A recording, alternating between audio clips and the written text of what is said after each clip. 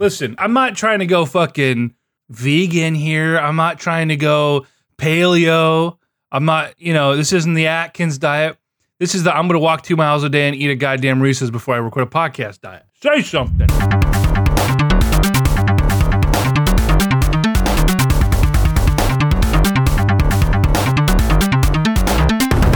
The perils of self-betterment. Whoa! This is the Console Crusade Podcast with your hosts, EJ Olson and Nick Durheim. Hey there. That was so weird. I don't know. You were like doing like a goofy thing, but then it was kind of a Krusty the Clown thing. I don't know.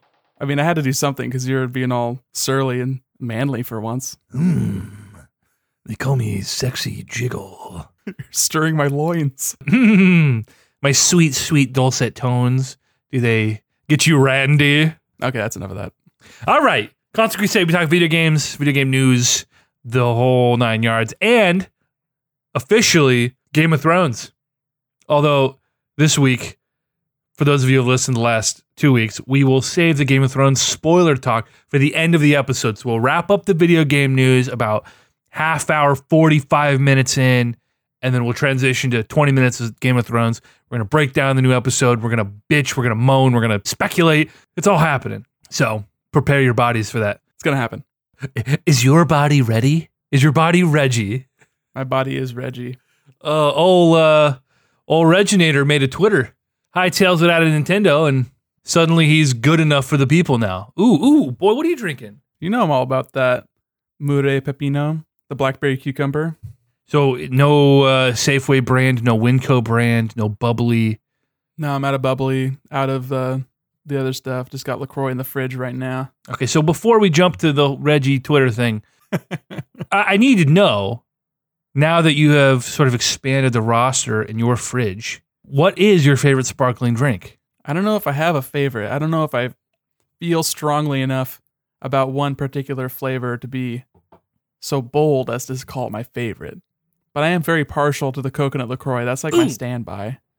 But the apple bubbly is also real nice. Apple? And there's also some other good choice ones. I think the strawberry bubbly is pretty good. Okay, all right. And I think there's another, my brother was telling me about another brand that has a toasted coconut, like sparkling water, that's like apparently a little bit sweeter than the standard coconut that you'd get from LaCroix. So I'm wondering, is it the same sort of blend? Do they add any like added sugar alcohols? Are they doing some like stevia kind of mixed in there? Oh, boo! Yeah, some fake nonsense, but I don't know. I wanted to check it out to see if I could noticeably tell, like, oh yeah, this is better, or this is like some weird knockoff offshoot I don't give a shit about. Listen, this tastes like sunscreen, and I do not approve. That's vivid.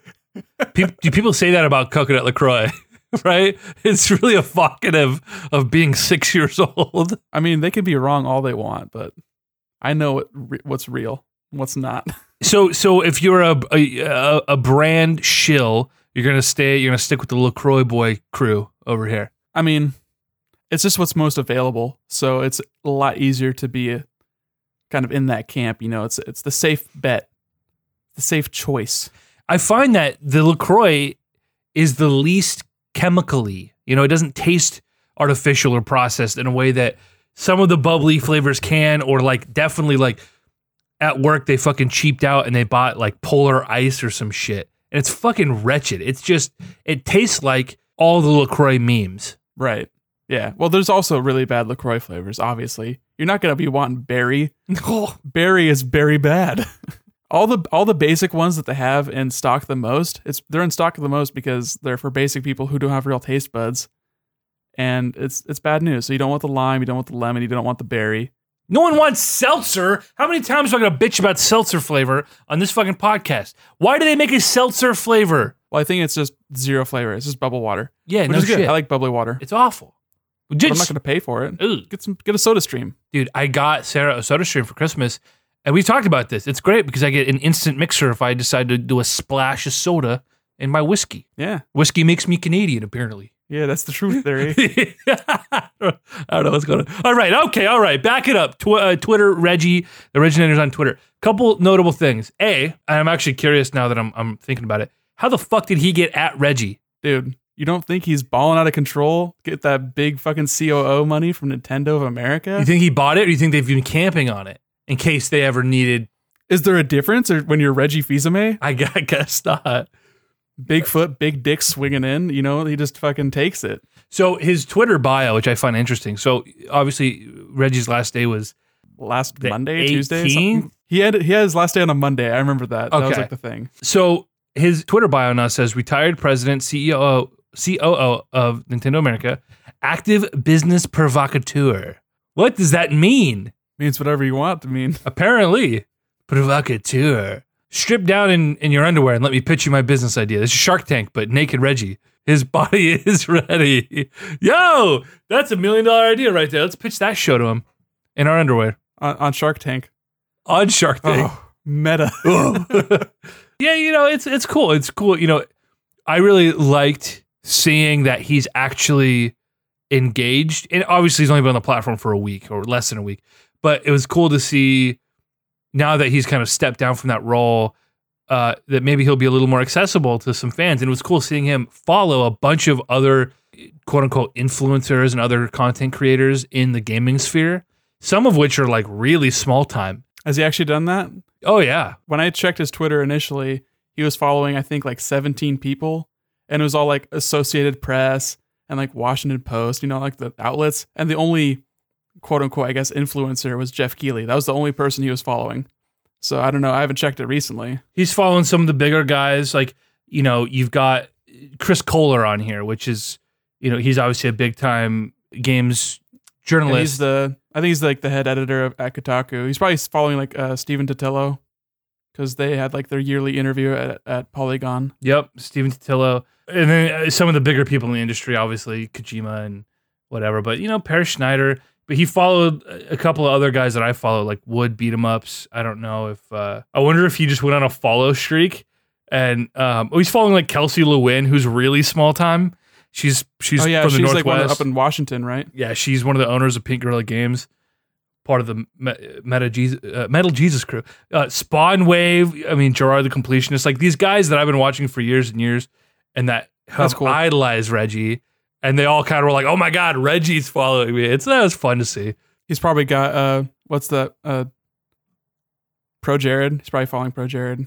Dude, Pro Jared, they had a really funny and sort of cute back and forth together at conventions and at. They had that video like right when the Switch was coming out, I think, where they would like ask each other a question about Nintendo stuff. Right. And like one of the questions Reggie asked him was like, "What's the worst Nintendo game?" He's like, "Oh no, that's a bad question." What are you doing to this Reggie?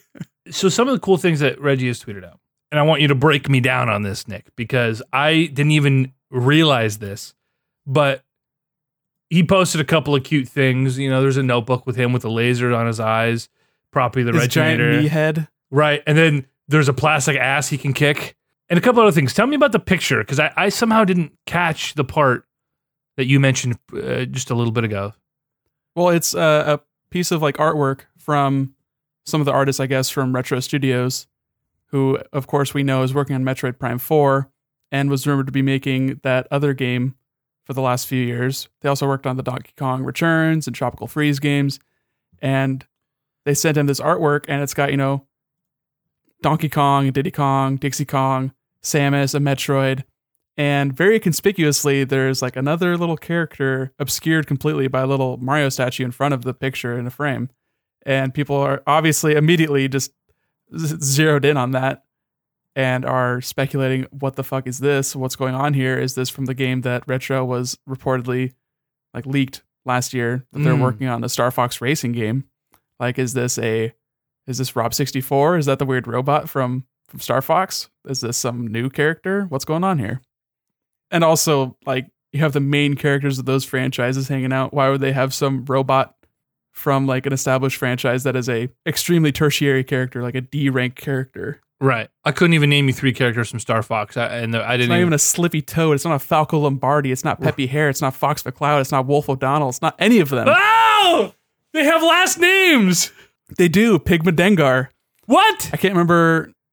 Andrew McKinney, I think, is the monkey. Andrew. I can't remember Leon's last name. the Great Leon. He's the chameleon, Okay. part of the Starwolf crew. There's also General Pepper. Yeah, come on. Play a goddamn Star Fox. What a hoot. It's also Crystal, the sexy fox that made everyone a furry in like 2004, whenever that game came out. Dude, I remember that. No, I don't actually. I didn't know what a furry was until probably I graduated Until high it was school. too late.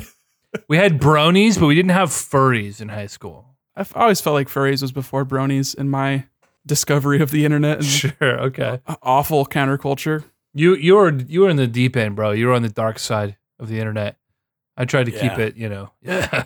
Another thing he tweeted out, someone made him a custom Satoru Iwata amiibo, which is adorable, and he put it next to his little Reggie amiibo, and it is, man. I know we've talked about Iwata on this podcast before, but the holy Nintendo Trinity had such a deep and profound impact on our childhood and our, especially, some of my fondest memories with you. And how sad is it that their last E3 that they showed up together? I mean, Iwata wasn't even in the 2015 E3 showcase thing, like literally. They had the puppets. I think that was 2015 or they might have been 2014. I just remember it was the worst year for like what they showed because all the games ended up being really, really bad. But they had awesome moments. Like they had the literal like Muppet style puppets walking through the hallway, and it was Iwata getting Miyamoto and then getting Reggie, and Reggie's doing push-ups and he's counting Nintendo 62, Nintendo 63, Nintendo 64. And then he gets out of the room. He's like, my body is ready. They do all the bits. Yeah. But then they show Star Fox Zero, Animal Crossing, the party game. They showed some Skylander game. Like it was a wretched E3. Yeah. Terrible games. And it was like super long, bad pacing. But that was the last Iwata one, I think. And it's like, God damn it. The bits were good, but the games were bad. This might be total hyperbole. This might be overboard, but like the thought that possibly the stress from the Wii U killed Iwata, and it because things were dire. Nintendo was bleeding money. Like they were cutting their own salaries to keep employees on. And it was like, is this the death of Nintendo? Like they have to sell their IP and work with other companies now. And it was like this really kind of a dark time for Nintendo, both financially and in pop culture. But the Switch completely redeemed themselves with the Switch. And it was like, in my eyes, there's like this validation. Obviously, the Wii U is not solely Iwata's idea. There's a whole team of engineers and people who are pitching these ideas. But this whole thing he believed in with the Wii U really came to fruition with the Switch and was executed the way that I think they initially, maybe not how they initially envisioned it, but the whole idea of taking your games with you, that's the Switch. And the Wii U hadn't failed the way it did, we wouldn't have the Switch we have now. And so it's a bummer to think about that. But yeah, I'm hoping that we get some fun, like maybe we'll get like a post-mortem, some interviews. Maybe he'll open up a little bit about how that all went. I doubt he was going to be too forthcoming. He was always very good at deflecting questions while he was actively in the position, so I doubt there's going to be much pulling back of the curtain afterwards, but he seems like a very entertaining guy, and he's always been really fun in videos and stuff, so I think he's worth a follow at the very least. Yeah, and he's a guarantee under the same NDAs that he was in as an employee. Nothing has probably changed in regards to what he can and can't say. Probably even more strict now that he doesn't work for the company. So I wouldn't expect any sort of, there's not going to be any wink, anything. But he'll be more active and he'll be around and he'll engage with people, and that's cool. Maybe he'll finally give us Mother 3. The one regret is we never got Mother 3 before he stepped down. But yeah, the meme will be endless if it ever does come out. They'll be like, it was Reggie's fault all along. Right? Reggie did this. Dude, that would be so cool if, like, when they go to release Mother 3, that they do a bit about that. It's like Reggie is the villain. They literally have to. There's no way they couldn't. They're very aware. They're exceptionally aware. They know. But the idea that Reggie is he was the villain, like he orchestrated the whole thing, and like now that he's gone, Doug Bowser finally was able to deliver. That's 100% what they should do. I see them doing that, but they could also not do that. Fun fact, the anniversary for Mother 3's release in Japan was just over the weekend. Oh, what? 420, baby. 13 years? Yeah, 13 years. Wow. 06 for the Game Boy Advance when the DS came out 2 years before. That's so funny. I read a 5 page like article basically detailing the traumatic rise and fall of Hope for Mother 3 in the West, starting from 1996 until 2018. Dude, that game went through, I mean, it was developed for the 64, the GameCube, and then finally the Game Boy Advance. Just development hell. Never confirmed for me development in the GameCube, but it was being in development for the 64 disk drive, and then the 64, and then the Game Boy Advance after a few years of kind of quiet, after officially canceling it in 2001 or whatever they did that, 2001. Just a nightmare trajectory. I think that game is... I never finished it, but I did complete Earthbound, and I think Mother 3 is probably better than Earthbound. Mechanically, yeah. They definitely smoothed off a lot of edges and added some really interesting mechanics with like the tempo system for getting combo hits. I thought that was really cool. And they just, I don't know, the character designs and the storylines, that was always so key to those games in particular. I had a lot of heart. Yeah, a lot of character. A lot of character. And if they put it out, I am bound by oath to buy it. Even though I've played it and beat it, I'll buy it and play it and beat it again. Fuck it. It's only like 20 hours. Right. That's so funny. We've gone around this carousel of like, why do they need to release it? Like, the people who want to play it can play it. You know, there's no point in doing an official translation. They're just going to neuter it. It is the most high-profile game that's only been released in Japan that people are actively seeking to get released elsewhere. What other game can you think of that's like, why haven't they translated and released it? What's the highest profile game after that is what? Seiken Densetsu 3? That doesn't even have an English title? Like, what the fuck? No one cares. I mean, that's a good point. It's the people are clamoring for it. There's no reason not to do it, unless it is just like a PC thing. You know, it's the game's got some inappropriate references and some mature themes and very mature themes. I mean, there's very high profile scenes of like animal abuse and what could be considered like transphobic imagery, and that'd be very rough to be able to get around that. Things are different in Japan, man. That culture and in the way things are translated, it's like, oh, that's not meant to be X, Y, or Z. It's actually this. But good luck trying to explain that or delineate that into a concise translation that, you know, it's. I understand it's a mess, but Nintendo's dealt with worse. I mean, they haven't dealt with worse in a better way, though. That's true. Most companies don't deal with those. That's why they've just haven't dealt with it. So that might be part of the reason why. Who knows? We never know. Yeah. Swinging the opposite way here from one of our most beloved things in the world, Nintendo, to Assassin's Creed. The opposite of that spectrum. To be fair, Assassin's Creed's cool, man. They've done a lot of great things and somehow still remaining relevant. But they were in the news this week. You know, Notre Dame went up in flames. One of the spires toppled. And amongst the PR, you know, the sort of whirlwind surrounding the people donating money and the conspiracy speculations and whatever, Ubisoft, whatever the fucking company's name is, decided to let people download Assassin's Creed Unity for free, and they're donating to the reconstruction of Notre Dame. Yeah, something like €500,000, I believe it was. That's a lot of currency. They got it. I don't know how that translates to money I spend, but it's a lot of currency. I think euros are like 1.5 times more valuable than dollars, so probably like $700,000 probably around there. If I'm even accurate with the 500,000 euros thing, that's just what I remember seeing. But like you said, there's been a lot of people donating a lot of money to get this old building rebuilt or whatever. But what's interesting about this whole thing is that obviously, so in the game that they have done is close to a 1-to-1 recreation of Notre Dame within the game. And so this just sparked something in my mind. It was very interesting to me. And it got me thinking of other games that have done this with other monuments and other like cities. Like Spider-Man just did this insanely detailed representation of New York. Yeah, and a lot of that has to be like interpretation based on the confines of actual game design. But if you're just doing like a singular building, that makes it a little bit easier to justify being wholly accurate. Because you don't want to actually play a 1-to-1 recreation of New York City. That would get very tedious to travel across. But you want to have a good feeling. It's got to feel like it. That's it.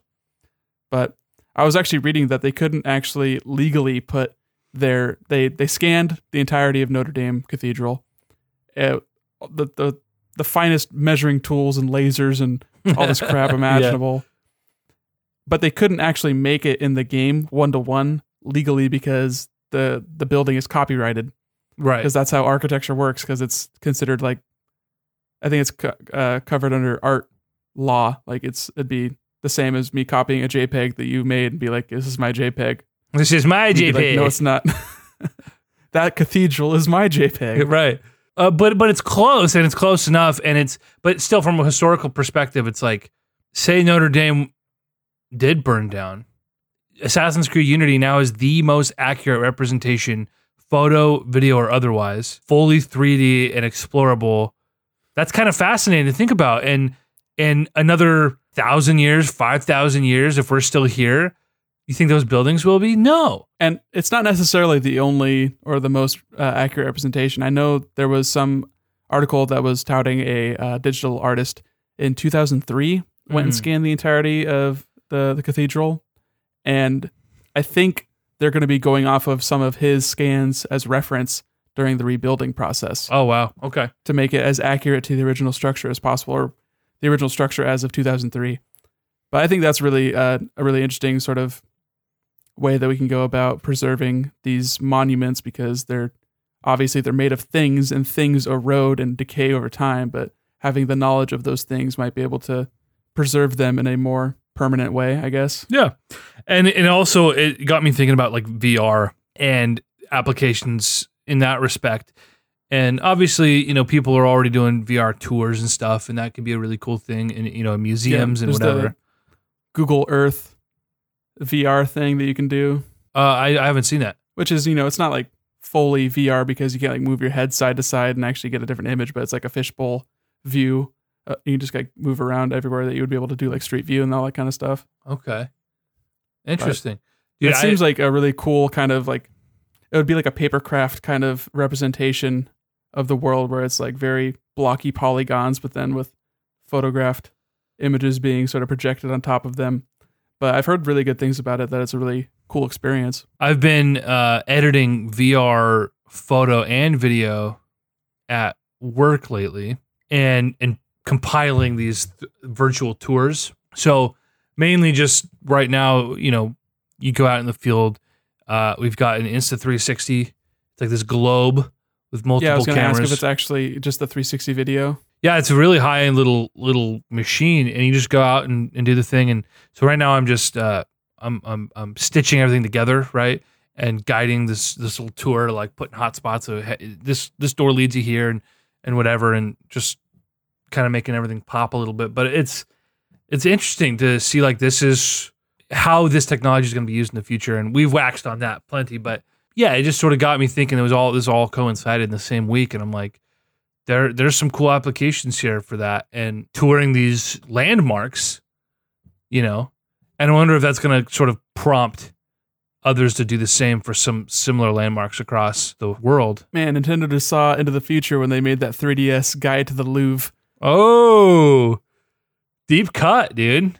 Remember that thing? Oh, I never experienced it. I can't imagine how fucking just awful that was. I mean, I'm sure it was really like a little bit corny, but it would also be really cool. Those guided tours are actually really interesting, entertaining. It's nice to sort of do it at your own pace and just plug in some headphones. So having an AR camera and being able to like hold it up to the Mona Lisa and it can tell you some information about Da Vinci or something, that seems like, why not? And then you just think about in the future, once like resolutions and computing power is stronger and more easily accessible, you just put on a headset and boom, there you are in like one of the most prominent historical art museums in the world. Like, dude, that'd be fucking cool, right? I've said this before, but I can't wait till I can buy courtside tickets to a Trailblazer game and put on my VR headset and have totally seamless, fluid courtside experience live. They have that, don't they? I don't know if it's in all arenas, but I think they have VR seating. Yeah, for NBA games. And I think you can like go to different like shots. You can like be like, oh, I'm going to teleport over to the basketball, like the actual hoop. Yeah. And like see people fucking dunk on your face. So they did that for a Warriors game a couple years ago. And I remember it being really, really rough. Like it's not at a point where they could sell that for a premium and get people to, actually invest in that. But the idea is there. And in a couple of years, if that's some technology they want to invest in, they could really make this a high-end deal and be like, all right, I pay $200 a year for courtside VR experience for all my favorite games. Like, absolutely. I'd imagine a lot of that has to do with your experience with being poor might have to do with the audio. How was the audio in that? I don't recall how the audio was, but the picture was jaggy and stitched weird and laggy. Yeah, 'cause you're streaming it, I guess. I wonder if like a VOD would be better. You like taper in on the quality. Yeah, I'm not sure what the solution Was it just is. on like a Google Cardboard, or was it like actually on a real headset? Was it like No, a it was. I was Vive or- literally on my phone and doing this number because I didn't have a headset. Right. But Right. Yeah. So I mean, you can only do so much. Your bit rate's only so good over Wi-Fi, or yeah, it's true. heaven forbid if you're just on 4G. Like, Ooh. Yeah, I don't recall, but the idea is really cool. But new technology, Nick, way of the future. You know, looking ahead. PS5, dude. Was it our old pal Mark Cerny came out and did a little interview and gave us a little breakdown on PS5. He was like, "Listen, it's a coming, but not this year, so fuck off." Like, we can finally rest easy. Our hopes are still intact that Knack 3 is not dead yet. Knack 3 is not dead. Coming to a PS5 near you, probably end of 2020. Do you think? Okay, there's a lot to unpack about this interview. Yeah, did you actually get a chance to read through and get the breakdowns and like the demonstration that they gave to Wired and all that kind of stuff? I read a breakdown of what, because they were like, it's going to be this type of processor and it's going to support, they're talking about 8K graphics support. It's going to have an SSD. It's going to be backwards compatible. All the things we care about. Didn't say 8K graphics support. It just said 8K output, which is different. Fair. I think the Switch can do 4K output for video. I think. Oh, that don't mean anything. Yeah, it doesn't mean anything. So people got their panties in a twist all about the 8K output. It's like, that means nothing. That's just a HDMI standard. That's 2.2 or whatever. Right. Okay. So give me the breakdown here on this, and I'm curious to see what else there is to it, because I thought it was interesting. He never called it the PS5. He said the next PlayStation. So I don't know if they're keeping their options open. It would be weird if they abandoned the number scheme. They right? probably want to keep their options open, but I think they didn't refer to the PS4 as the PS4 until they announced the PS4. Okay. They're just being coy. Yeah. I don't know what purpose this served. It's not like they were really itching for a marketing like news beat. I don't know why this event happened. I heard some conjecture that Wired may have had a leaked dev kit and had confirmation of like what the specs were, and maybe they approached Sony and was like, "Hey, we're gonna run this unless you want to actually make it official and give us the exclusive beat," and it'd be like a schmancy way for Wired to be like the ones that got to see the PS5 in action. That's kind of thing. sketchy, dude. That's fucking blackmail, dog. If it works, it works. I don't know. As journalists, they have a responsibility to give their news to the people. Sure, but blackmailing a company. It's not blackmail. That's saying, hey, we're gonna do this. If you want to do something before we do that, then that'd be great. So blackmail. It's not blackmail. It's blackmail. It's not dirt. I mean, it's taking something a company doesn't want known and extorting them for something that benefits you. It's blackmail. It's extortion, and they got what they wanted. If that's the case. It benefits Sony just as much because people love to talk about PS5. Yeah, but it's interesting because they're not at E3 this year. They aren't releasing any first party games this year, so this is kind of keeping them. I like how you say that when Days Gone comes out literally this week. After Days Gone, that's the last of the heavy hitters that they had already announced, and then going into the next quarter, it's dry the rest of the year. And Days Gone, I mean, we don't know how that game's gonna do. That's kind of gone through some issues itself. Big question mark. It's been a long, long time since Sony Ben's put out a game. But I mean, Sony Santa Monica took a long time with God of War. And I don't know.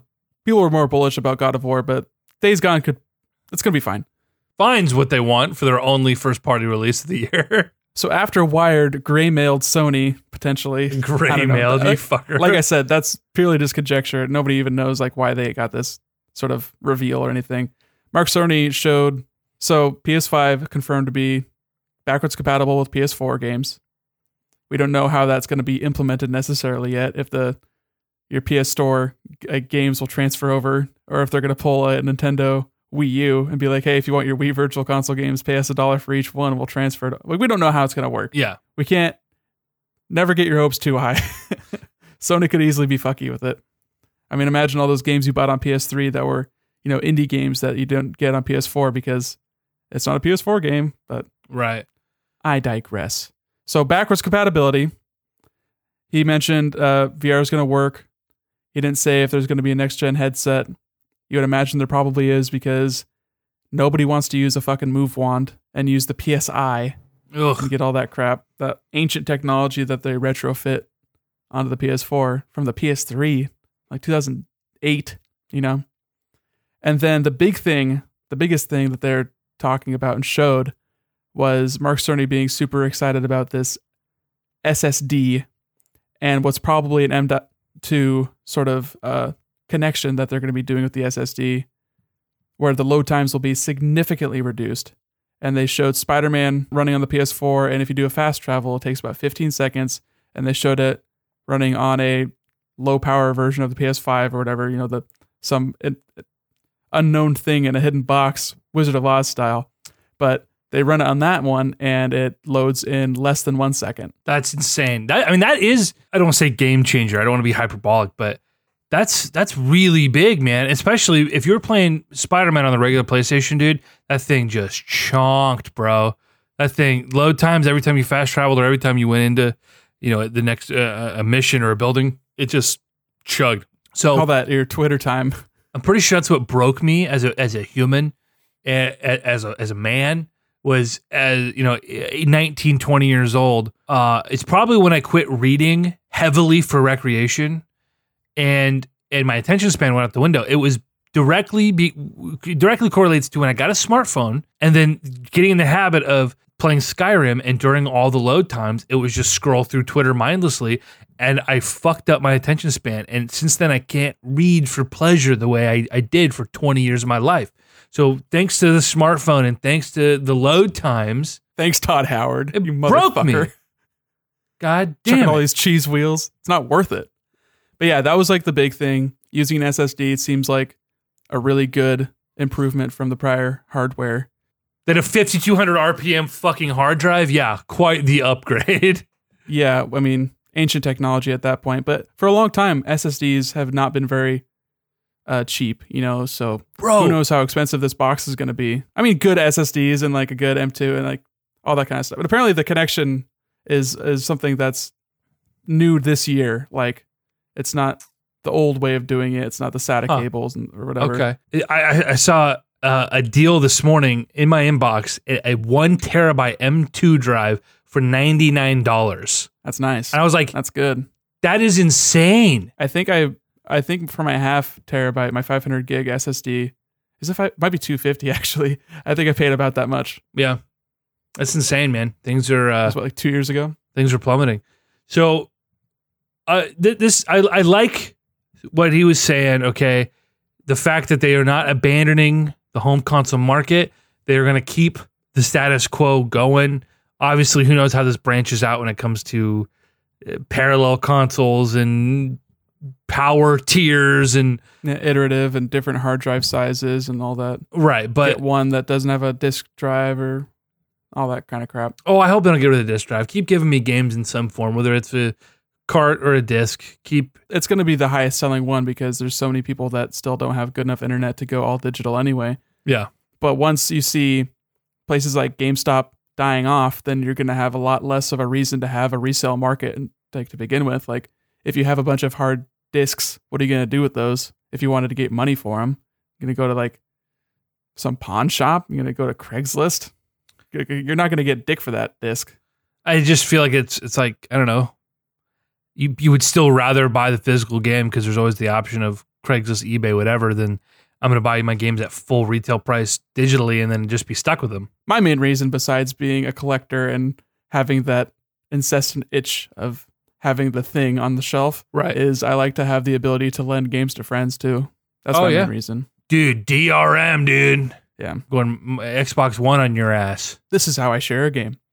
The other thing really that was displaying, well, not displaying because they didn't actually show it, but Mark Cerny mentioned that there's going to be a version of ray tracing, which AMD doesn't have any cards that support that natively yet. So you'd imagine that's going to be in this year's model. NVIDIA just did that last year with their 20 series with the RTX, the ray tracing, the realistic physics-based light models. Right. That up to this point were just too compute heavy to be realistically displayed in a real-time manner. but now we've seen some games incorporate that, like Battlefield on PC and Metro. But it's limited in how much better it actually looks because the people developing these games haven't had enough time to optimize for it. But I think it's going to be really cool once you start seeing a mixture of pre-baked lighting with the RTX mode and get some like really nice optimization and really showcase the abilities of that technology. And I think lighting in general is like what turns a good looking game into a great looking game. Yeah. Besides like art direction. Like if you have the art direction and you've got good animations and you've got good lighting, then you've got a good looking game. Like those are like the three biggest things for me personally. And then also using ray tracing for a more realistic spatial audio on like a hardware level, which seems like really cool. Like, I don't know what it's about. He just mentioned it and he said that Sony was lagging behind in audio compared to the Xbox One. Well, he didn't say that, but like people have read into that because the Xbox One actually has like Atmos audio and like all this kind of stuff like built in. Okay. And Sony didn't really focus on that this generation. Like they had a really small leap in audio quality between PS3 and PS4, besides just hard drive space and having less compressed audio in general.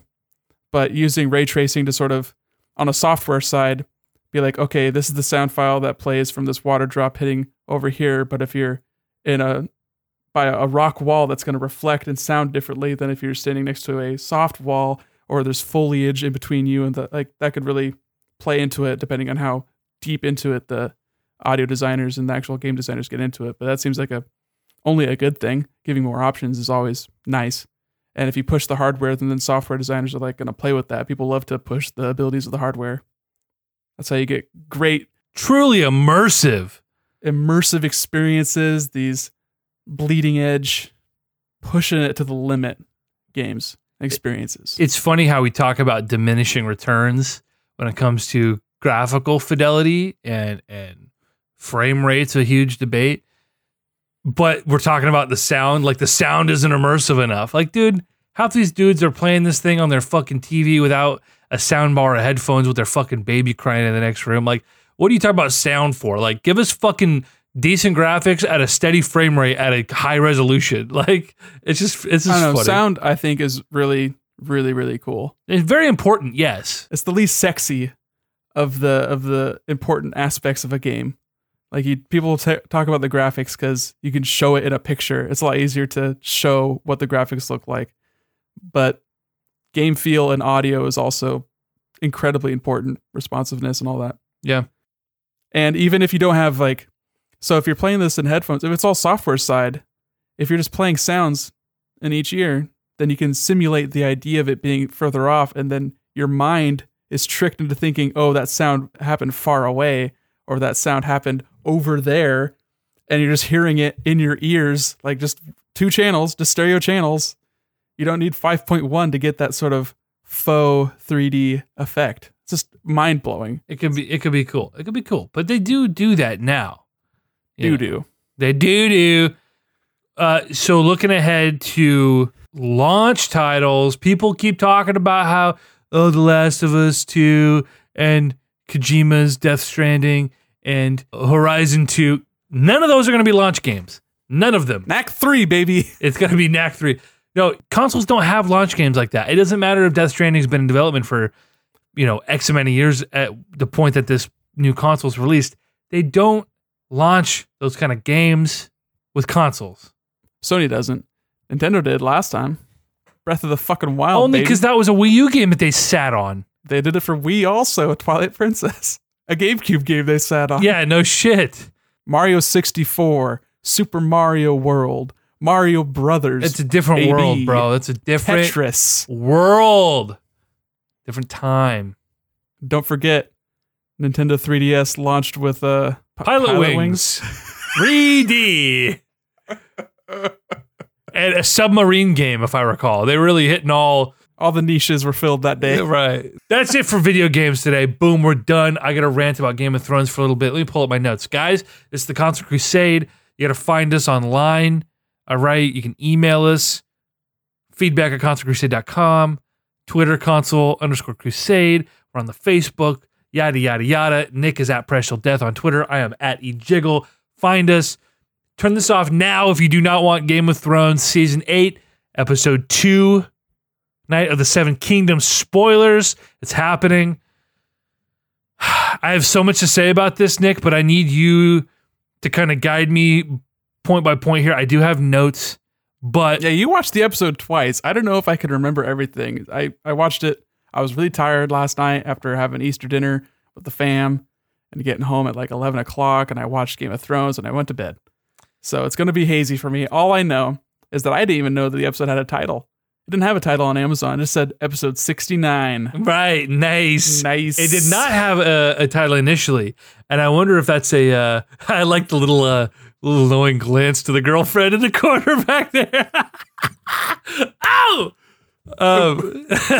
Okay. So, yeah, I found it interesting. I don't know if they were trying to avoid spoilers, so initially they didn't have the episode title. I don't know. Maybe it just hadn't populated yet because... Yeah, they've kept all the titles buttoned up. I don't even know what the title of the first episode was of the season. Winterfell? Oh, it was? Yeah. Before it was just episode 68. Yeah. A couple of things about this, Nick. I am overall disappointed again. And not because it was slow or whatever, the way I thought about that first episode, which I thought was just like kind of a wreck, whatever. But this had some bad character on character interactions. A lot of bad ones, yes. Like some of them started out okay and then it just kind of spiraled out of control. So I'm just going to go through my notes, which I kind of took as I went through on my second watch. Yeah, chronological. Not totally, but close enough. So here's the deal about Daenerys, bro. She is awful, short-sighted, quick to anger, no trace of charisma. I don't understand her relationship with Jon. It is so forced. It seems weird. I think the showrunners don't know whether they want her to be someone you cheer for or someone you want to fail. And that's like, it's hard to be a good bad character. Like they did that really, really well with Jaime for like the majority of the series. Sure. But they have not been able to nail that with Daenerys. Like they want her to be like this innocent girl who's somehow like setting people on fire. And do you forgive her for that? Is she like, are you okay with her? Do her and Jon Snow have any chemistry at all? None. What's going on with that? Yep. And I don't know. I don't really like what they've done with her in general. And then the scene with her and Sansa was like so bad. It felt like really try hard. I'm really glad that they ended it with Sansa being like getting real with her. Like that was probably the first earned moment I think that Sansa had as being like being competent, I guess. Well, it's funny. I feel the opposite in the sense that so first to the first point here. I got into it with some guys at work today and I said Daenerys is Cersei Lannister. And hear me out on this. She's not as cruel. Yeah, she's not as self-serving either. But her whole point, and she said it to Sansa, I've known one goal. My goal is the Iron Throne, and she has shown that she'll do anything with complete disregard for other people to get that thing. That's a really new goal for her because she spent 7 seasons hanging out in Essos. But her whole goal was to, the guys at work trying to make a case that like, well, she's the freer of slaves. She's trying to, like, no, her only goal in going to those cities was to get an army that she could go kill people with. Yeah, once she got the Unsullied, she started hanging out for like 3 more seasons, just doing nothing. To go free more slaves. Not more warriors though, just slaves, just sex workers and like people to do pottery and build buildings. Like those aren't people that are going to fight your war. She didn't gain a single soldier after she got the Unsullied. Except for like the Khalasar. That was the one time she actually added more troops was when she got taken by some Dothraki and then just burned down their house. And then suddenly she became their leader again. So silly. I think she's closer to Cersei than Jon, or she's and it even showed in the end there when Jon revealed his lineage. It'd be better if she was more like Cersei, but she's like they rapidly vacillate between these two ideals, and they don't. It would be more interesting if she seemed more capricious in that way, but it seems like poorly written as opposed to this character being confused about whether her way should be the gloved hand or the iron fist. Like she should be trying to vacillate between these two extremes, and that's what makes an interesting character. But they're just not nailing it at all, and It's unfortunate. Yeah, I was pretty bummed out. Like you brought up the the Sansa and Daenerys thing, and I was frustrated with Sansa because I'm like, now is not the time to bring this up. You don't need to introduce this sort of tension before the biggest battle of all time. Like that can wait till you can figure that out if you survive. And it seems weird to do that. It seemed weird that Jon would be like, hey, by the way, fuck you. I'm the rightful king. Though he didn't go about it like that. But it's like, dude, whoa. Why? This is not the time for that. Dude, it's TV. You need that dramatic tension. But yeah, I mean, a lot of the time you have to have some suspension of disbelief of like, yeah, no shit, this is never the right time. And yeah, no shit, you shouldn't chop off Ned Stark's head. And yeah, no shit, you shouldn't, a lot of things shouldn't happen. Yeah. That happens in real life too. Like people fuck up and do the wrong thing. And I don't know. But you're right. Like as soon as they show Jon in the crypt and you see White, and I'm like, oh God, he's going to tell Daenerys and it's going to be that's bad timing. But like, that's fine from a viewer's point of view. It's like watching a horror movie and be like, don't open the door. Like, you have that sort of, that commentary going on in your head. So that was fine. That was like a fine moment. I thought the acting in that scene was actually pretty good. Daenerys is definitely torn apart in that scene. And her trying to be like fake chummy was like well portrayed, I think too. The writing was a little bit bad. Like the actual like words that she was saying was kind of, I don't know, pandery and dumb. Sure. But it was fine, but a lot of the scenes were just like, what are they trying to do here? What was the point with Arya and Gendry? Like that was really sudden and weird. I defended that today because to me it really lined up with, I mean, it showed a lot about both characters, but it really lined up with Arya where she's like, my life was taken from me. My family was killed and I was abducted and I went through all this stuff. And it's like she said it. She's like, I'm not going to spend my last night alive with you miserable shits. You miserable shits. Yeah. And she's like, fuck it.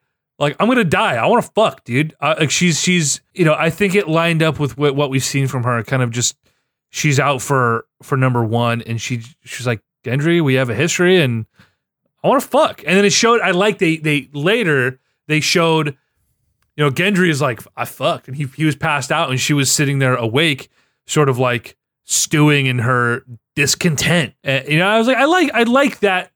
It's human and it lines up with her character. I like the afterwards scene. I like that whole little montage when they have Pod singing. I thought that song was really cool. It's a good reference to the books. The Jenny of Old Stones and that whole story is awesome. And having the little character moments between Sansa and Theon and Gendry and Arya and like all that kind of stuff. It's like that was a good montage way to end the episode. But just the execution of Arya like seducing Gendry and being all like gung ho about it. It seemed like really conflicting with what they're trying to establish with the character versus who she is as a person, like who she's become by being Cat of the Canals and like doing the whole Faceless Man training where she's been like a cold-hearted bitch like for the past 3 seasons and somehow surviving knives to the stomach and falling into a canal or whatever. A whole other thing, but it seemed like a really weird, it seemed sudden and it seemed like it could have been pulled off better if she went at it as like hey, I'm young and this is my first time and I'm not going to throw you down and be all like sexy, like out of nowhere. Like this character's never been sexy. I didn't take it as sexy. I took it as like, do what I say because this is what I want. And I didn't take it wasn't like this like lovey-dovey moment. She was still a bitch through the whole thing. She's like, how many people have you fucked? Like it matched her character. It did, I guess, but I don't know. I mean, I was fine with like the whole interrogation scene leading up to it, but then she got like really aggressive and she like her being the one kissing him and like taking his like stripping his shirt off and be like, you take your pants off. I'm not the Red Woman. Like whatever. Like, I don't know. It seemed a little bit too quippy and it kind of detracted from the scene for me a little bit. I do have to say Theon, I'm frustrated with who they've decided they want to try and make these empathetic characters. Like, here's the thing about Theon, man. It really frustrated me about the reunion is Theon has fucked every person he's ever met, including his sister last season. You have fucked up and fucked everybody. You were the reason that Sansa's family is dead. You're the reason that they lost the war and that they're in the position they're in. He's not the reason Sansa's family is dead. Yeah, I mean, dude, if he hadn't done what he did and Robb didn't have to break up the army to go deal with the fucking Ironborn fucking shit up for him, all thanks to Theon. You know that Roose Bolton would have turned on Robb eventually. We don't know that because a lot of that, think about it, a lot of like Catelyn deciding to release Jaime was because tensions were so high and things had gotten so bad. She took that upon herself. Roose Bolton his men only happened to run into to Brienne and Jaime. Like, it was all this confluence of events that would have never been kickstarted had Robb still been winning battles, and Theon was the initial catalyst that led to him faltering in that war. And so I know there's an extrapolation that has to happen there, but for Sansa to welcome him back, like, dude, he got your fucking mom and brother killed. Like, I just fuck Theon. It's a different level of involvement of like the cascading events that led from him taking Winterfell and Bran and Rickon running away and him being captured by Ramsay. Like, that's a level beyond him immediately saving her from being raped by Ramsay Snow a bunch of times, or like helping her escape Ramsay from that. Bolton, the rightful heir to the Bolton Empire. Okay, him and a few good men with their shirts off with dogs. Yeah. So I just thought that wasn't very earned, and I'm like, Sansa, your last night alive, you're gonna spend it with Theon. That doesn't track with your character at all. Like, you guys are gonna sit there eating soup together with this fucking weirdo. Doesn't track for me. Well, who else does she have to hang out with? I don't know. Her whole fucking family. Arya's busy getting her bone on. Was that all Jon's contemporary? hanging out in a crypt. I don't know. I don't know. She could hang out with the miserable shits hanging out by a fire, telling stories about sucking on giant tits. So that moment, okay, I gotta say, speaking of Tormund, he's been one of my favorite ancillary characters for a while now. I like the trajectory. I like how he's kind of come along and become one of the brothers, you know. He's been very singular in his character and in what he adds to the dynamic. Yes. He hasn't been like Flanderized too much. This was like leaning towards that a little bit, but I think it was just because it was such a harsh contrast between everybody else having all these very serious moments. Like, even the moment of, like, it was very ancillary, but even the moment of Davos serving the soup to all these soldiers, and the little girl comes up, and Gilly comes by and tells the little girl that she can't like fight the war, she has to defend the crypts, and like that was like a touching moment. You see Davos being like, he misses Shireen, and he misses like the fatherly impact that he has with these kids, and like establishing him as a person. And then you get fucking Tormund Giantsbane asking Jaime Kingkiller if he's ever killed a giant, or, you know, all this little moment that's a very, very stark contrast. So I do have to say, nice. I did have to say that the Davos moment with the soup is one of my few genuine, like, hey, this totally tracked for the character. It touched me. Didn't seem, forced or ham-fisted. But Tormund, back to my point about being one of my favorite ancillary characters in the show, he ruined two of the only other genuinely like emotional moments for me where I thought like I was about to get emotional. And it was when Ed and Jon meet up and Tormund comes over for a fucking slapstick tackling him. And I'm like, dude, really? Like, that was about this is the last dude alive from the Night's Watch, and Jon's, I just, really, Tormund. And then later at the fire, I like how they all started coming together. Okay. And it's like, this is going to be this, like, this is it, guys, kind of thing. And that was ruined for a few reasons. But most of all, it was Tormund being like, oh yeah, well, I fucking suckled a giant's teat. And then he chugs the fucking milk. And I'm like, whoa, Will Ferrell, what the fuck is this? But it tracked for the character, and it shows that all these other characters are like having this contemplative night of like, oh, this could be our last night alive. And this is just another night for Tormund, basically. And I think that's fine. And I think they leaned out a little bit too hard with the giant boob story. But at the same time, I think it was worth it to an extent. And I think that he didn't take away from the true moment, which was Jaime knighting Brienne, which literally was like, I think that was really earned. And I think Brienne is like one of the few characters in like the show that's like wholly a good person and well represented by the actress, and like the writing is all good.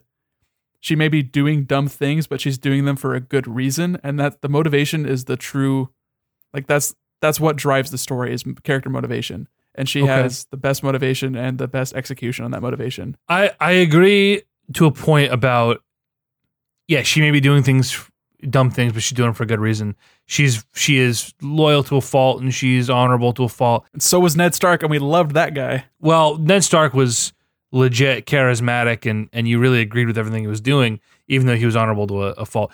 But I never got the Jaime Brienne thing. I just didn't understand it, because it was like, this guy is a literal fucking, he is a scumbag murderer, and he didn't really do anything to redeem himself other than reveal that, yeah, I killed the guy because he was going to kill a bunch of innocent people.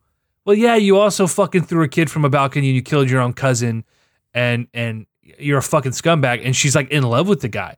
So it didn't feel earned to me. Like, her getting knighted, that's great. She deserves it. She has been great. But her and Jamie dynamic doesn't make sense to me. And I know that he saved her. They didn't lean on that. They only talked about that in the post show, and I think that ruined the moment for me more than Tormund talking about boobs. Sure, ruined the moment. I don't need to hear D&D talk about how much they think that Brienne and Jamie are in love. Yeah, like they can fuck off with that. That's stupid. I want their love to be shown, not talked about by these two weird beard men. You know what ruined the fucking moment though? To Sir Brienne of Tarth! You guys really fucking slow clap? Like, hey, guys, this is an emotional moment. You need to feel emotion.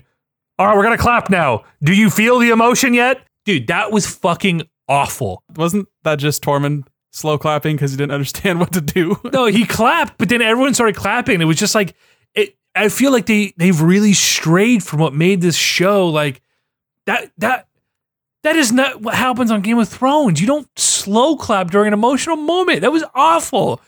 It took me right out. I just couldn't believe they did it to me. No, I agree. It was funny. It was funny. It was fucking whatever. So, but it's cool. Brienne's great.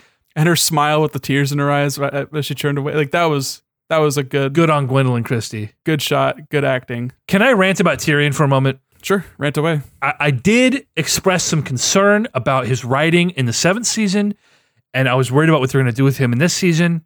The 2nd episode has really confirmed that the writers don't understand him well and aren't clever enough to continue writing for him the way George Martin did.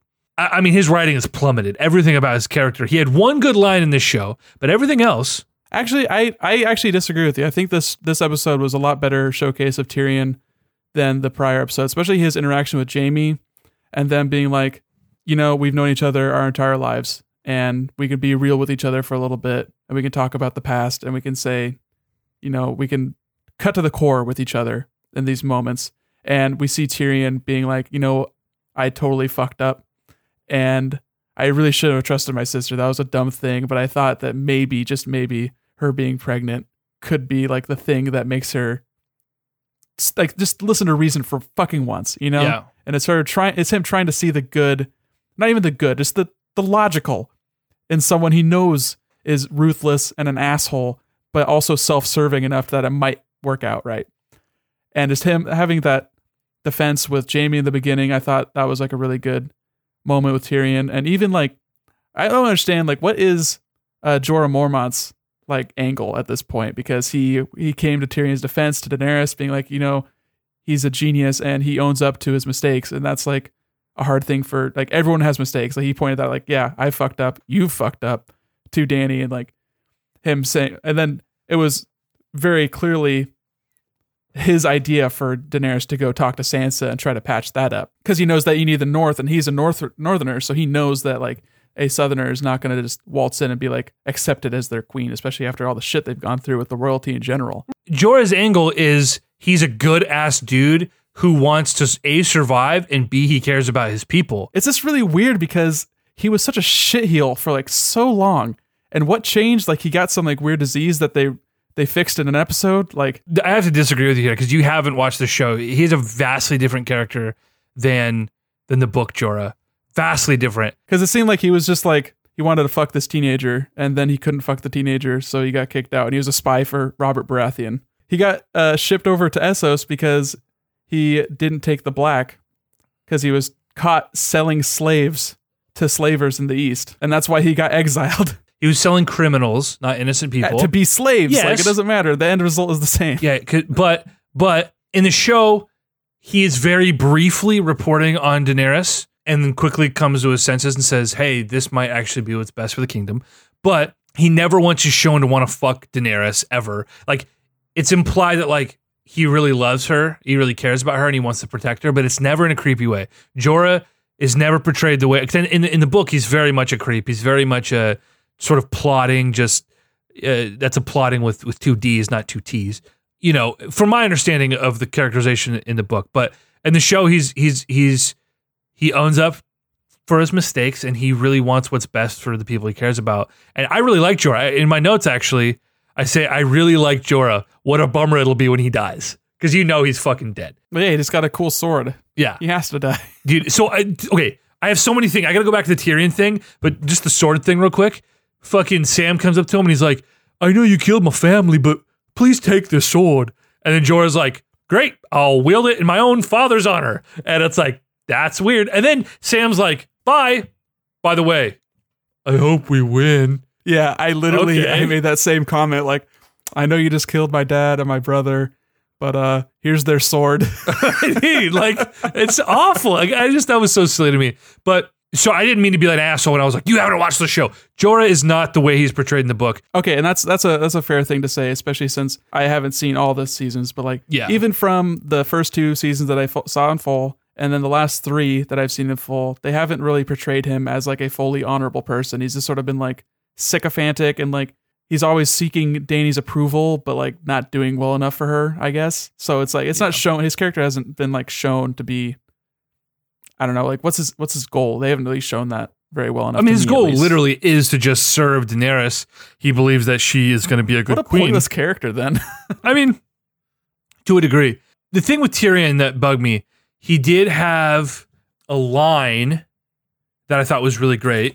I liked his line when him and Jaime were walking toward the rampart, but they weren't there yet, where they're talking about how Cersei fooled them or something. Like, he said something about Cersei always using the truth to fool others, and then Tyrion said something to Jaime that was like, you were never fooled by Cersei, though. You loved her despite like the awful person that she was. You always knew she was, but you loved her anyway. That was a good line.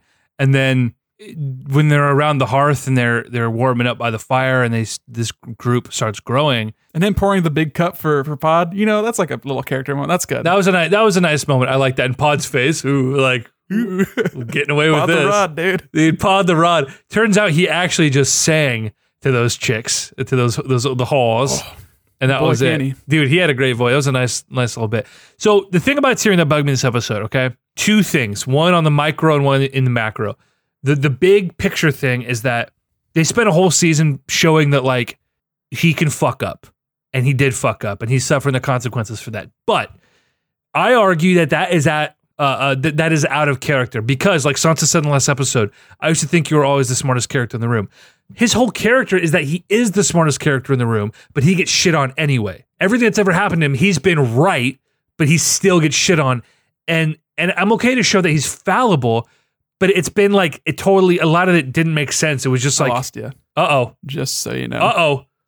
We're back. Oh, we're back. All right. That was a scary moment. We thought that was the end. Oh, no. And so it's like, I like, again, showing that maybe he's fallible. That's okay. But it seemed out of character. A lot of the things, at least with the Cersei thing, was like, okay. I don't know how out of character it is. I think Tyrion's biggest flaw is that he thinks he's the smartest person in the room at all times. He is, and though. that was the biggest. No, he is not.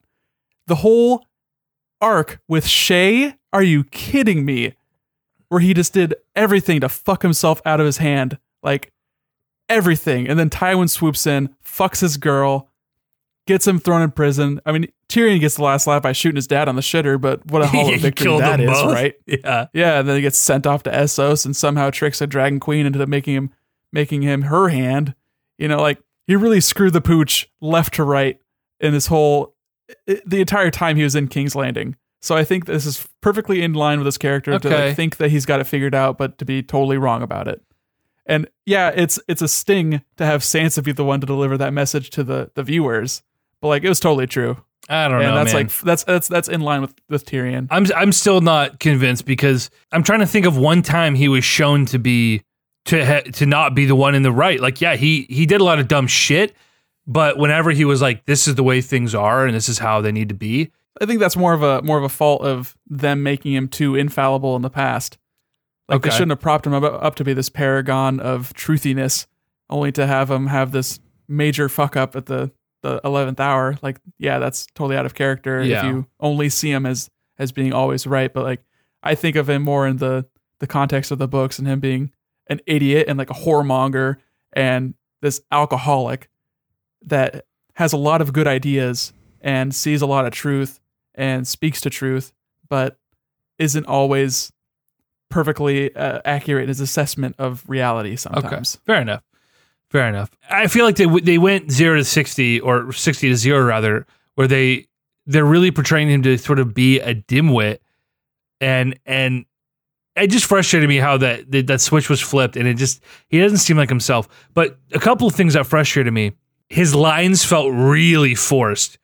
A couple of things, like, so first off, on 4 different occasions, he was like, "We're gonna die, haha! Remember that, guys?" And I'm like, all right. The first time he's like, "Can you imagine?" Well, first off, he says, "I wish Dad were here." Jamie should have freaked out. Dude, there should be more tension. That is one place where I think tension would be warranted at the final hour. Is him being like, "I wish Dad were here," and Jamie's like, "What the fuck, asshole?" You know, like, are you serious? Open up that wound again. I mean, he gave the look, and then he's like, "Yeah, we're all that time fighting the Starks, and here we are. We're gonna die in Winterfell." Like, cool. That's all you need to say. But then over and over, he kept being like, "Hey guys, we're just here to warm up and and contemplate your imminent doom." Like, it was so over the top. I just didn't like it. I didn't notice that at all because I think Tyrion is the consummate fatalist. Like, in all cases, he's like, "Oh, we're fucked." Maybe I'm just reading too much into it. And then you're talking about at the very end, he's like, "Well, when we get out of this," he's like, "Oh, I think we might make it." Like, he actually laughs about it. Everyone's like, "No, we're not." Yeah. So I don't know. Everyone's got these weird moods about it. Can we talk that Tyrion is the only person who's actually sought out Bran to be like, "Hey, so tell me about what happened. What's going on with you?" No one else gives a shit. No one fucking cares. Sansa gives him a hug and he says a weird thing. And then Sansa's like, "Okay, well, bye. Yeah, I looked beautiful the night I got raped." That's a weird thing for you to fucking say. Really things weird. We do for love. Jamie just, that was a nice moment. I was like, "Oh, damn, Jamie." But it was out of character for Bran, because Bran is very much like, "I'm not Bran. I'm the three-eyed raven, and I don't care what happened to me." But he's dropping fucking bombs in the courtroom, being like, "The things we do for love, bitch." Like, I don't think it was like a tea drinking, hot take slinging Bran Stark, mocking Jamie. I think it was just like reminding him, "Hey, I have power over you." And I don't know. He also just says weird things. Like, he just sort of repeats what he sees and what he knows and what he remembers. And his memory at this point is not the memory of a person, but the memory of someone who's seen everything that these weird trees have seen. So, like, he's disconnected in a way that he's probably just saying things that he's making cognitive connections with in general. I don't know. It's a weird thing, and it's fine. It serves a purpose of being like dramatic tension. Yeah. But it didn't seem like weirdly out of character or anything. But I think it talks to Tyrion recognizing and seeking knowledge. Like, that's part of his character too, is like, he loves reading, he loves like learning things and knowing things. And it makes sense for him to seek out Bran and like actually pull up a chair and sit and listen when no one else has had the time or the inclination to. Also, that's hella foreshadowing. You fucking kidding me? That's hella foreshadowing. Oh. He's going to know that Jon is Aegon. Sure. Inevitably. Bran has been the most underserved character. His arc was totally out there, totally random, still imperative to the plot, but they didn't do enough to bring that in and make us care and make us really understand what's really happening with the guy. And then he just shows up and is now being used as a convenient little plot device when he needs to be. They're in the war room and they're talking about the plan, and he's like, "The Night King knows where I'm at all times. He marked me." And everyone's like, "Okay, well, we'll keep you by the trees." Like, no one was like, "What the fuck? What do you mean he marked you? You guys hung out in a dream? He tried to kill you? Oh, that's where Hodor went." Thanks for the heads up now. Yeah. You got a homing missile pointed right at you. Yeah. We've just been housing you. Yep. Dude, we're definitely getting a zombie Hodor, right? Oh, yeah, probably. We're definitely zombie giants. Speaking of zombie giants and CGI budget in general, we got a single scene where they had a shot with a ghost in the background. Great. Oh, yeah, I saw that. I mean, people were like, "Where's he been?" It's like, he's been in Castle Black. Why didn't y'all remember that? Like, after the whole drama. No, he was at Winterfell. That's what I meant. He was at Castle Black, and he came back down to Winterfell with Jon, and he just stayed there. And they've been at Winterfell for like ever now. Yeah, it's been a while. But he's been there. But like, what purpose? What would he have served in the story? Like, he's just there. He's hanging out. He's a fucking dog. I don't know. What purpose does it serve for anything to be anywhere?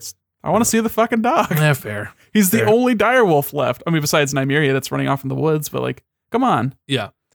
Shaggy Dog down, Grey Wind is down, Summer's down.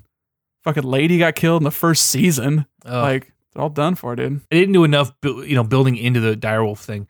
It was so sudden. It was like one for each of the Stark children, and then Yeah, it seems like George Martin was like, yeah, this is a good idea. And then like, no, never mind. never mind. So Except for Bran, who can warg into people and make Hodor go crazy back in the past. everyone in the crypts are gonna die in the next episode, right? They lean a little too hard into the crypts are safe. The crypts, that's where you'll be okay. Guard the crypts. Wink, wink, because they don't need to be guarded. Bro, you literally have a bunch of dudes who can raise the dead, and you're putting all the most vulnerable people into a literal fucking, like, everybody, come hide in the, graveyard underneath the city. There might be a fight scene down there, but I don't think they're going to all die. I mean, you've got just the Stark family line down there. And are they interred? Like, are their bones just hanging out in the open? Can they raise a fully decrepit, dried up skeleton? No, I think they need like musculature and ligaments. We might get a zombie Magic. Ned. Ooh, that'd be cool. Magic, bro. That's just the only undead Ned. That would be really weird, dude. People think that we might get the Lady Stoneheart. No, they didn't show that. They didn't show Thoros bringing her back. No, but just I wonder if her remains are. I wonder if she made it back. She to got Winterfell. thrown in the I don't know. They showed where her body went in the show, but in the books, after they slit her throat, they threw her in the river. They're Yeah. at River Run or Right. the twins. So that's where Thoros found her and brought her back. I mean, they could do something with like Melisandre, but she's off in Essos now. She has to come back to Westeros eventually this season because she had that very ominous little scene with Varys where she said, you and I are both going to die in Westeros. Yep. But I don't know. Yeah. Fucking, are they going to do that in episode 3? What point does that serve? Yep. I think we might see some like familiar faces be brought back as whites, but like only in like a passing montage scene. I don't know if we're going to actually get like a 1-2 shot between like the realization on Jon's face that that's Ygritte. Like Sure. maybe, but like, I don't know. Yeah. They also burned all the dead after that fight, didn't they? That's true. No, we're gonna get Hodor. I feel like, and that's the only one I can think of off the top of my head. But Maybe Benjen. Benjen can't be turned. He'll Why just not? be dead because the children of the forest saved him, and he was half turned. I don't think he can be. I think they just. Was that established? I don't even remember that as being established. Yeah, that was a long time that's ago. how they. Because he was essentially dead when he saved Jon. He's already dead. Yeah, because he's I think they combined his character with Cold Hands from the book, or if they just never established that Cold Hands is Benjen in the show, or the other way around. But I don't know. I don't know. That's all a blur to me. Overall, I feel like two things here. One is that I think it being disservice by watching weekly because my expectations are here. I don't really know what I want. I just want something satisfying, and I haven't gotten it. And so now I'm at a point where I'm like, 2 episodes have gone by and nothing has happened, and now you only have 4 episodes left to tell this fucking story that we want all these things to wrap up, and all you've done is set more shit up. You haven't closed any fucking loops, and you're just gonna kill a bunch of people next episode. So I'm really frustrated with that. But then B, I just really want to enjoy these character interactions. Like, why didn't I enjoy it as much as I wanted to? Because this really is the last you're gonna see of a lot of these characters ever together. And that was the whole point of this episode, was this is the last night together, and everything's gonna change next week. And enjoy them while they're here. And I'm just irritated. Well, I think next episode is going to be very satisfying to watch because it's the same director that did Battle of the Bastards. Oh yeah. So for a fact there's going to be some good-ass battle sequences. And Hardhome. And Hardhome. Yep. So I'm going to be pumping that shit up to 11, playing it hella loud, getting real into it next week. Going to be stoked. After that, I can't speak to the quality of how they actually wrap up the series. I don't know. I don't have high expectations. I just want to see where they take it. And I guess I didn't have the same experience as you because I didn't really, when I went back and watched season 1 and 2, I didn't binge it. I kind of watched them consecutively, not hella rapidly, not over like the span of 2 weekends, but it was like over a month I watched those seasons. But then the last 3 seasons I've been watching week to week, and I like that way of taking it all in. And it's really nice because obviously you get the water cooler moments, you get the memes, you get the chats. It's like You know, it's almost like weekly television was successful forever for a reason. Right? Yeah, I do. That's the one redeeming quality, so far for me is every Monday morning we get back to work, we start yelling about it. But I want to go in and just say, wow, I can't believe they did that. And I never expected something could be so satisfying. I don't want to go in and you say, missed 7 years of that already. I know. I feel like a real chucklehead. You got that with Breaking Bad for like a single season. Weren't you like retroactively catching up with that too? Yeah, I think I watched the season 5, 1 and 2 contemporarily with as they aired, but I got into that show pretty late. It's 2012 when I got into that show. So such is life, Nick. This is much lower in like the echelon of high quality dramatic TV versus Breaking Bad. This is more of like a really cool soap opera with dragons and swords and stuff. Sure. And you kind of have to have that expectation going into it. It's like, oh, you're here to watch people get betrayed and watch them fuck and watch them fight and say some quips and have dramatic 1-2 shots where it's like, oh, right. Oh, we're looking at each other and really acting with our eyes. Sure. Breaking Bad, though, that's the golden standard for how you end a show. You wrap up all the characters. Everyone kind of gets the ending they deserve. You have some B-plot Nazis come in at the 11th hour. Well, yeah. Just to show that, nothing really mattered to begin with. Walter White got shot down with his weird Gatling gun trunk car. It's what he deserved. And Jesse was freed, and he deserved that. Can't wait till the Breaking Bad movie comes out, finally. Oh, God. Just what we need. My phone, my laptop's on 3% battery, so we're going to wrap this up. Next week, I will say I'm a little perturbed 2 episodes in. I feel like if this were a 10-episode season, these first 2 episodes are a little more forgivable for me. I have issues with some of the writing, but I'm like, okay. We'll have to wait till it's all said and done to see how everything shakes out in the long term. That's true. But I'm like, y'all did a 6-episode season so you could take your budget and do this battle. I don't want more battle. I want, you know what I mean? You need one more battle, though. One more battle. One more. But it doesn't need to be the biggest battle ever in history of television or film. It doesn't need to be that. Do smaller battles. See, here's the thing. The Hound is going to survive this fight, and it's going to be a Hound versus the Mountain. The Clegane Bowl! Sunday! It's going down. I'm going to scalp some tickets on that shit, dude. The Clegane Bowl doesn't hold as much of a place in my heart. Not as much weight now that Sander, but the Mountain, whatever the fuck his name is real fucking dead. He's not the Mountain anymore. And they haven't shown him to be like a character really for the past like 4 seasons, so it doesn't really matter too much. Yeah. But still, for the Hound's sake, for him, Yeah. Let's do it for Sander. What one of my notes was? Let me verbatim here, just so I don't want to fuck this up here. Boop, boop, boop, boop, boop. Nice. I said the Hound is still the man. Shouts out to my emo boy. Just like this cool little side swoop hair. Dude, just hanging out, getting drunk on the top of the castle by himself. Miserable old shit. And then Beric Dondarrion rolls in like a weird smiling guy looking like a dollar store Ewan McGregor. Right? Oh, it's funny. Well, Nick, this has been the Console Crusade. We think we talked more Game of Thrones than we did video games. We're gonna do it every week. Video Game of Thrones. Yeah. Bazinga. Go Blazers.